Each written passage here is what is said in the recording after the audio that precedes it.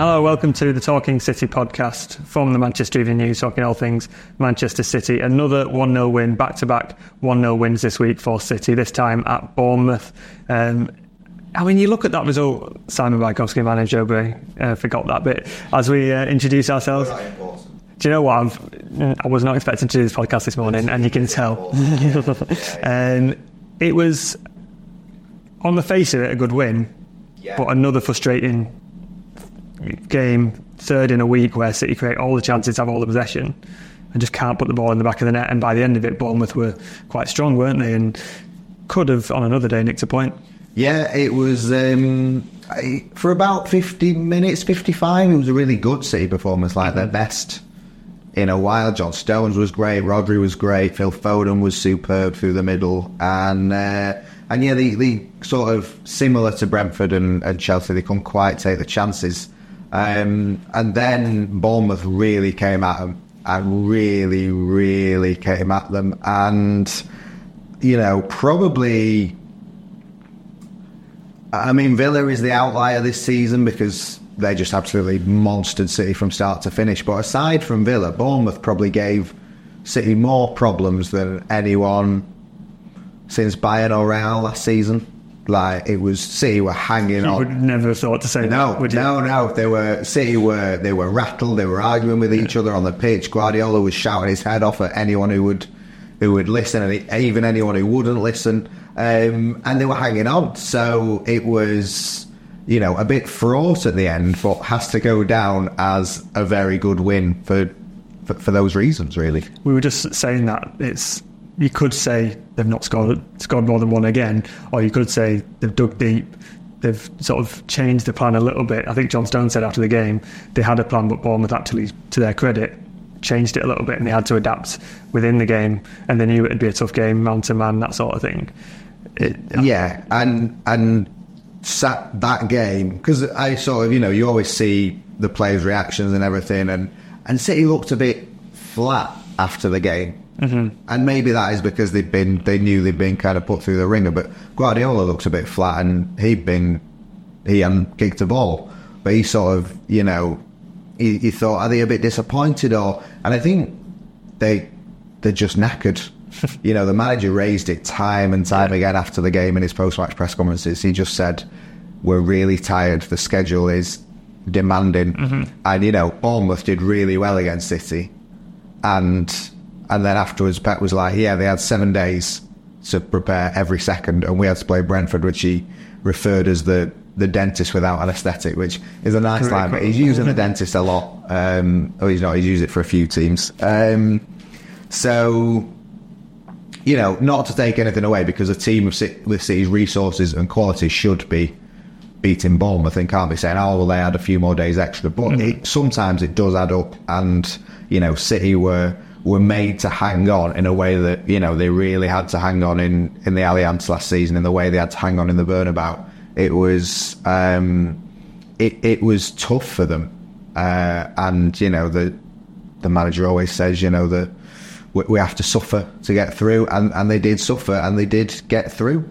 It's one of them. I think if it was at the Etihad, it's a completely different game, but because you're going all the way to the South Coast, it's just an environment that City aren't used to. These superstars, it's a 11,000 seater stadium, and it's, without using the cliche, it's their cup final, isn't it? It's the game where they're really up for it. So it is also one of those games where City just need to get the performance, get the result. I think one of the questions put to Pep was maybe on Sky Sports was the result more important than the performance, and it felt like that. And then with the context of all his Superman comments and stressing just how tired and sort of exhausted and flat out his players are, it feels like more of an impressive result the more you sort of think about it. Yeah, it does, and it felt like a very impressive performance for like the first hour or so, and then you have to kind of credit them for holding on.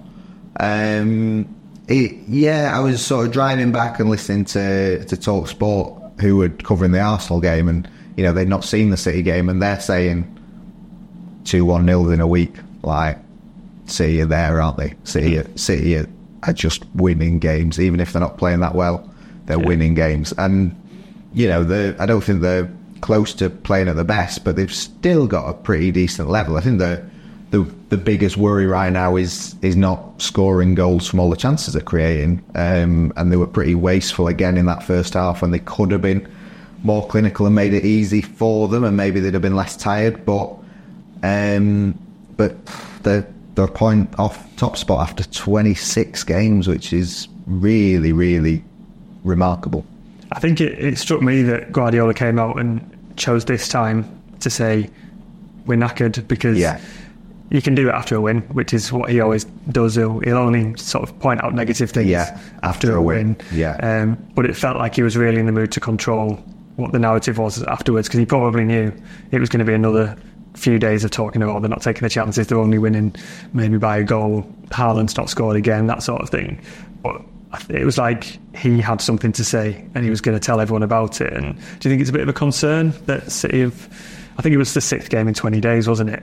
So on that, but you know, it's as he said, they played Brentford in midweek because that game got rearranged because they were in the Club World Cup. Like, they're not going to turn around the Club World Cup and say, no, actually we'd rather have a nicer schedule in the league. Like, the schedule is the schedule, and you know, as he was famously quoted on the Amazon Prime documentary, I'm not sure if we're allowed to swear on this podcast if it's bleeped out, but you know, the you're tired, f*** you kind of thing is like the whole mantra of this City team. Guardiola might choose when to have a moan about the schedule, but he's not going to use it as an excuse for the players, and that's why, like you say, he'll only mention it after they've won.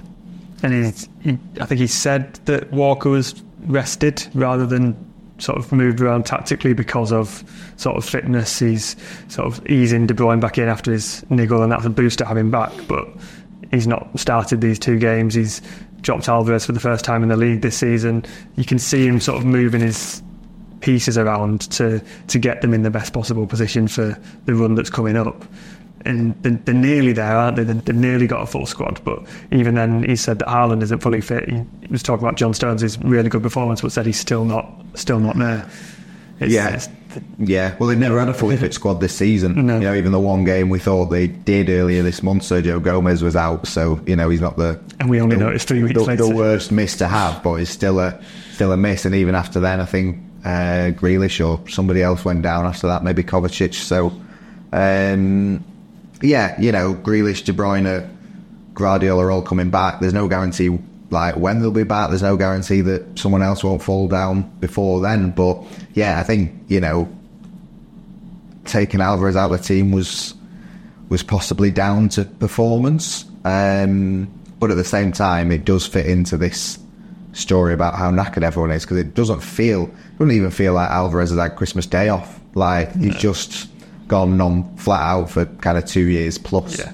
I was just going to say, if we're talking about players and schedules, Alvarez is one who's played literally from January 2022, hasn't he? Yeah. 3 weeks off. Yeah, and Walker as well, like, but done it 10 years older. Mm-hmm. And we can talk about whether, say, you are preparing for the Champions League final at the end of the season, would those two make it into the 11?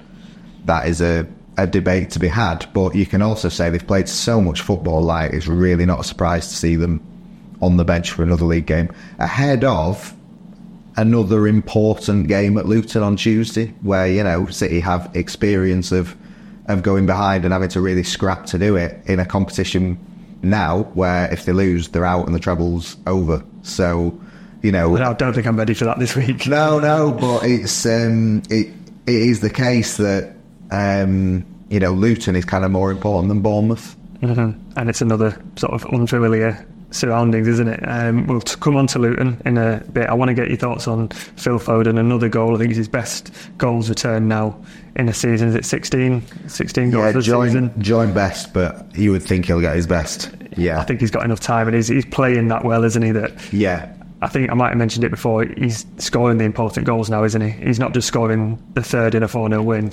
He's scoring the goals that make a difference. Yeah, I think he's scored in 13 games this season, and 9 of them have been taking the lead or equalising. Mm-hmm. So, you know, he's a player for the big moments. And I mean, we've said it all season, but for a lot, it felt at Bournemouth for the first time, or not for the first time, but Pep at Bournemouth after the match was far more positive about Foden than he has been for a long time. Because there have always kind of been caveats of like, oh, he needs to do this or he needs to do that or he needs to sort that out, and he's still not quite there in the middle. And on Saturday after the game, he was asked about him scoring, and he said, forget about the goals. Like, did you see the way he controlled the match?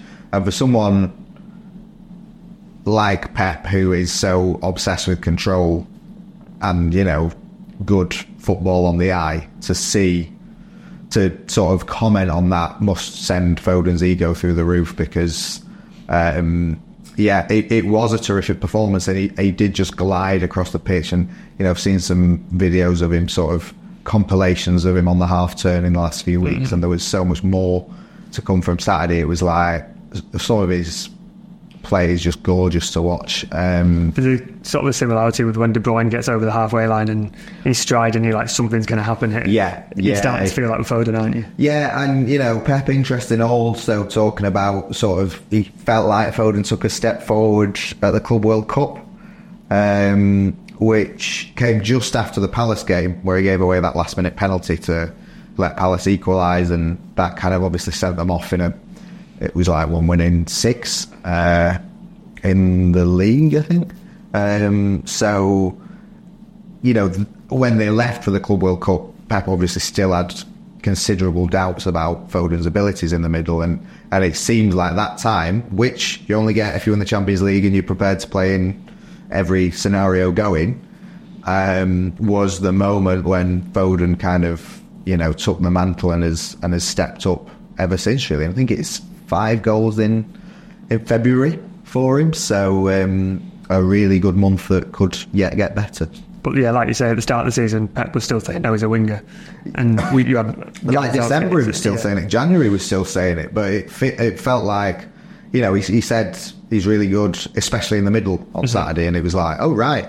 Like that. Considering he's been sort of pushed back out to the wing, hasn't he, with De Bruyne coming back, albeit coming inside. And you know, it was notable because with the lineup on Saturday, Núñez was in, and you would sort of expect Núñez to be in the middle, and it felt like Foden would be wide, but no, Núñez was on the left, and Foden was in the middle. So yeah, it was really it was a performance of note from Foden. Another performance that caught a lot of people's eye was John Stones. It was the same back for the Champions League final, I think only the second time this season, because Stones has been out for so long.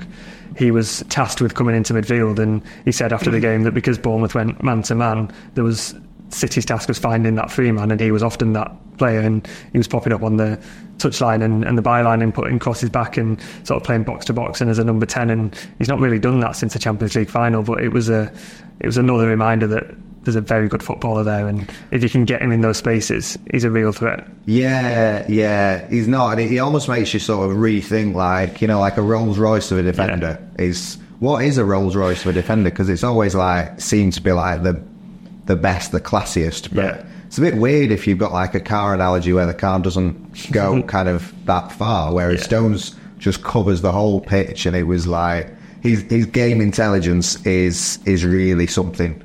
And if he is coming into form and being allowed to play up in that position, then that will transform City's performances. I think it's kind of, you know, I saw someone say after the game, like, you can't have a replacement for Rodri or Stones. No. Like, Akanji is kind of will play the role as and when he's required, but they are 2 of the best players in the world. They are world class in their positions. You can't just say, oh yeah, someone else is going to play there now and be just as good. You can't replicate those qualities, and that was really evident against Bournemouth, where you just like, we've not seen this in ages. You know, it did sort of throw back to Istanbul when Stones was just so extraordinary. It felt like he was everywhere, and they were showing his heat map and his touch maps afterwards, and he kind of was. It was literally like all over the pitch, and he was popping up in the box, and I was watching on telly. I was like, who's that? I was like, oh, it's Stones. He's meant to be at the back, and I think since he's back, the midfield just looks so much more compact and more steady, and I think Kovacic helped a lot at Bournemouth as well. He always goes under the radar, and he's not going to start a Champions League final if everyone's fit, but it just adds that sort of control again that City have lacked in a few games recently. Yeah, I'm not sure if it was this podcast or not, but I had kind of suggested Kovacic from Alvarez might be the change for this game, because the midfield forward line hadn't quite had something about it, and Kovacic does add kind of more stability, but also creativity. The dinked ball over the top to Haaland for the first was kind of Gundogan-esque, and you think back to the start of the season and Kovacic was really, really strong with Rodri, but Kovacic, Rodri and Stones in that midfield kind of allows more attacking to be done further up the pitch. We'll leave it there for the first part. We'll come back and discuss a couple more things about Bournemouth and look ahead to what could be a tricky FA Cup game at Luton.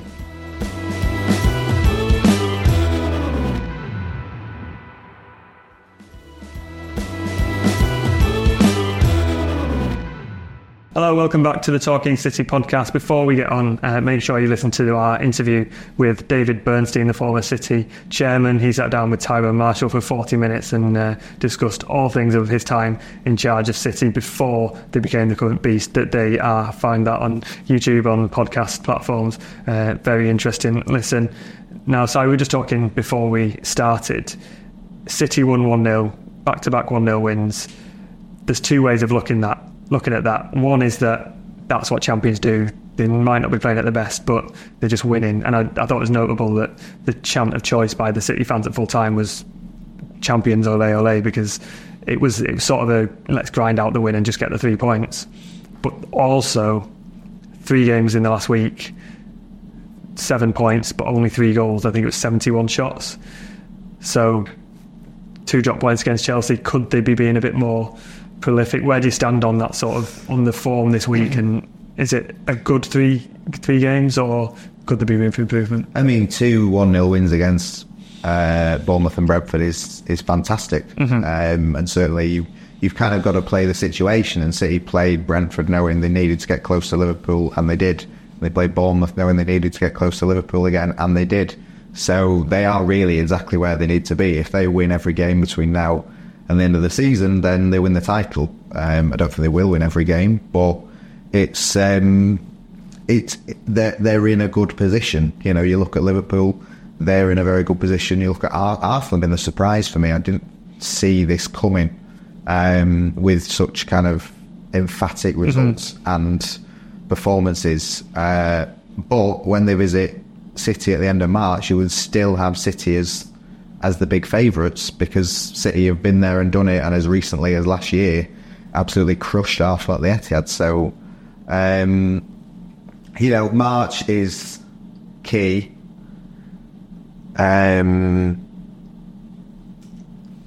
Until April is key. That's the thing. Because April, City could have Arsenal and Real Madrid in the Champions League. They could have a sort of FA Cup semi that's Liverpool or something like that, and then trips to Palace and Tottenham maybe. So City are just in this position where they keep going and they're still there, and to sort of if they're able to beat Luton, to be able to walk into March and say the treble's still on is amazing.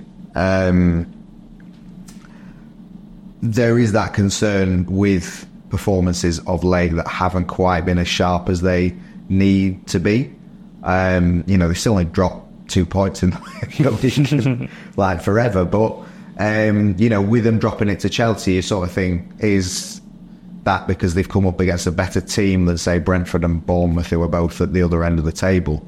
Although Chelsea is smack bang in the middle. But with Liverpool and United to come, will City's problems in front of goal and not kept too many clean sheets, although 2 in the last week, will that hurt them against United and Liverpool when they really need the points? So the next 2 league games, I think, will answer a lot about City and where they are. But for now, they're where they need to be. Yeah, I think you can go down one route and say, they're doing really well and this is what they need to do, but then you think, but they do need to be better in front of goal. It's tricky, isn't it? And it's hard because I was sort of thinking about this morning, and it's not like they don't stand out at the minute as kind of one of the more exceptional City sides under Guardiola. They're not like smashing everyone 6-0 and they're not rock solid at the back. There are plenty of things up with them. But then last season they weren't either, and they won the treble. So I think we forget on these big runs that they're not always 3-4-0s, are they? There's a lot of 1-0s and 2-1s. Yeah, and also they're kind of up against more expectations than ever because they've won the treble last season, so everyone could not think more of them, and they've still got to go again and win. You look at Arsenal spanking opposition and whatever, and like City can have a really good season and not end up winning anything. It just won't seem a good season. But you've got to say, if that were to happen, you would probably say, well, Liverpool have been really good or Arsenal have been really good, and you've got to hand it to them. But also last season City really didn't get cooking until February, so it's there is a long way to go, and I think a lot of the good kind of gets taken for granted with City because they've set such a high bar, and they have the potential to go up a few more levels yet. Well, that's it. We were saying before, they've got these players coming back. Some of the players who are back aren't fully fit yet. They've not had a fully fit squad all season, and I had a thrilling Sunday. I was looking at all the last 3 games, the 71 shots they've had, and have they wasted 68 of them? Well, no, they haven't, because a couple have led to goals like Haaland's, which was parried in the path of Foden. I was looking, I think the expected goals, I've got the stats here, for the 3 games was just under 7, so they've underperformed by 4 goals. Between the Brentford and Bournemouth goalkeepers, they overperformed by stopping 3 goals between them. Right. So that's, you've come up against 2 really good goalkeepers. Yeah. Haaland's probably underperformed, I think, by 2 goals it was. Yeah. He missed those 2 glorious ones against Chelsea, a couple against Bournemouth where he might have done a bit better. That sort of accounts for itself. If you've got a striker who can get better, and you're not always going to come up against a keeper on top form, it sort of takes care of itself. And if you get the players back, you go in. You worry about this City team when they don't create chances. Yes. And they lost the league title to Liverpool in 2020, creating loads of chances. I think they scored more than 100 goals, but they just had wobbles at the back, and they scored pretty erratically.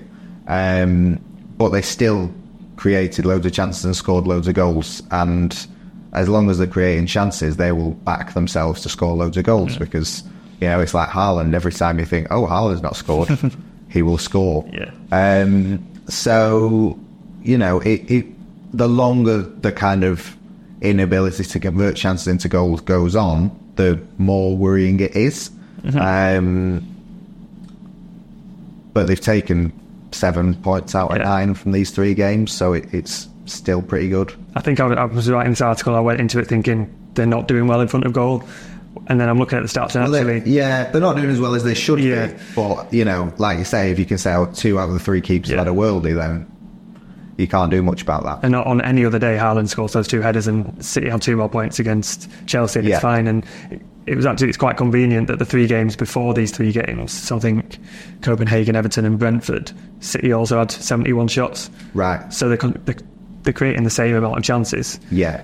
You've just got reasons why they're not always converting them, and you're not always going to have Ben Mee on the line stopping that Oscar Bob chance. Or Bernardo Silva heading that one wide from Walker's back. There's a lot of sort of reasons, isn't there? If they have 71 chances against Luton, United and Liverpool, 71 shots, they will be very, very happy. Exactly. And Guardiola always says that, doesn't he? He wants the consistency at both ends.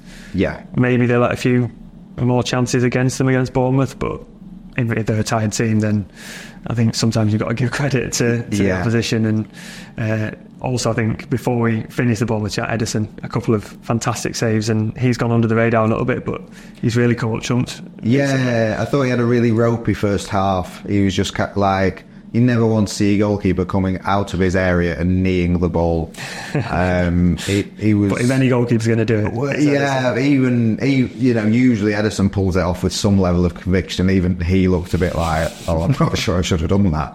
And he had a few distribution things, but then the goalkeeper is there to save things that come his way, and he did. He made some important saves, and yeah, like you say, it's one of those that could go under the radar. But he's done. He did very well to keep his team ahead, and 2 clean sheets in a week is very good after City's season defensively. And he may or may not have broken the City record for Premier League clean sheets. Yeah, well, there's a bit of confusion because I think it's 110, but Stat City, which is a compendium of City statistics, says it's 108, and I agree with Stat City.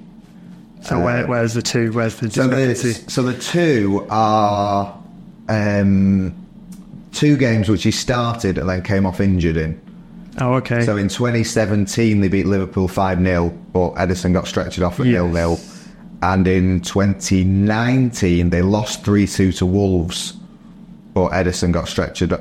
That was early, wasn't it? Early, yeah. I'd be more willing to count the first one, but not the second one. But you can't do one or the other. Yeah, well, I think they were both first half substitutions, so you sort of think, no, you've got to stay on, but it wouldn't count in FPL, would it? And that's the metric. That's the I think Opta's metric is what Stat City is going off. So yeah, I mean, Edison won't really. I think he did a thumbs up emoji in response to it on Instagram. So just typical kind of demeanour. But either way, he's going to get that record at some point. Yeah. On to Luton. We were there in the league, and it was not an easy game when City were sort of badly out of form and needed to just find something. They did find a response in the second half, but if they're looking to sort of make changes and ease a few players and give a few players rest, probably not the place you want to do it, isn't it? And no. They gave Man United a very good game because they've given every big team a good game at Kenilworth Road. Yeah. They're really doing their hardest to stay up this season, and have done far better than the 2 teams that got promoted above them. So yeah, like you say, it's not the game. I can see someone like Rico Lewis coming in, maybe Oscar Bob, because they're both proven. But I don't really think it's going to be one for Sergio Gomez or people like that. I think there's going to be a lot of first team players, first team regulars starting the game, which is a risk ahead of the derby. But like I say, this is a really important game and alters City's march, because if they win, then they play an FA Cup quarter in the middle of March against an opponent still to be identified. But if they lose, then they know they're either at Brighton or they're not playing, because Brighton are in the FA Cup. And that Brighton one's just a tricky one in the middle of games against Liverpool, Arsenal, United, Villa. Yeah. I don't know where it would fit in later in the season, but... No, it will have to be squeezed in. But that is the price of success of winning football matches in lots of different competitions. But the good thing for City is that they've been to Luton and they've really struggled. So they're not going to be going into this game with any kind of complacency. Not that they do normally, but they know how tough it will be to get a result there. I think he'll make some changes. I think you've got the chance to maybe not start Grealish and ease him back, but give him a fair few minutes, similar with De Bruyne. Again, then it's not quite the game you want to bring an injured player back. But no.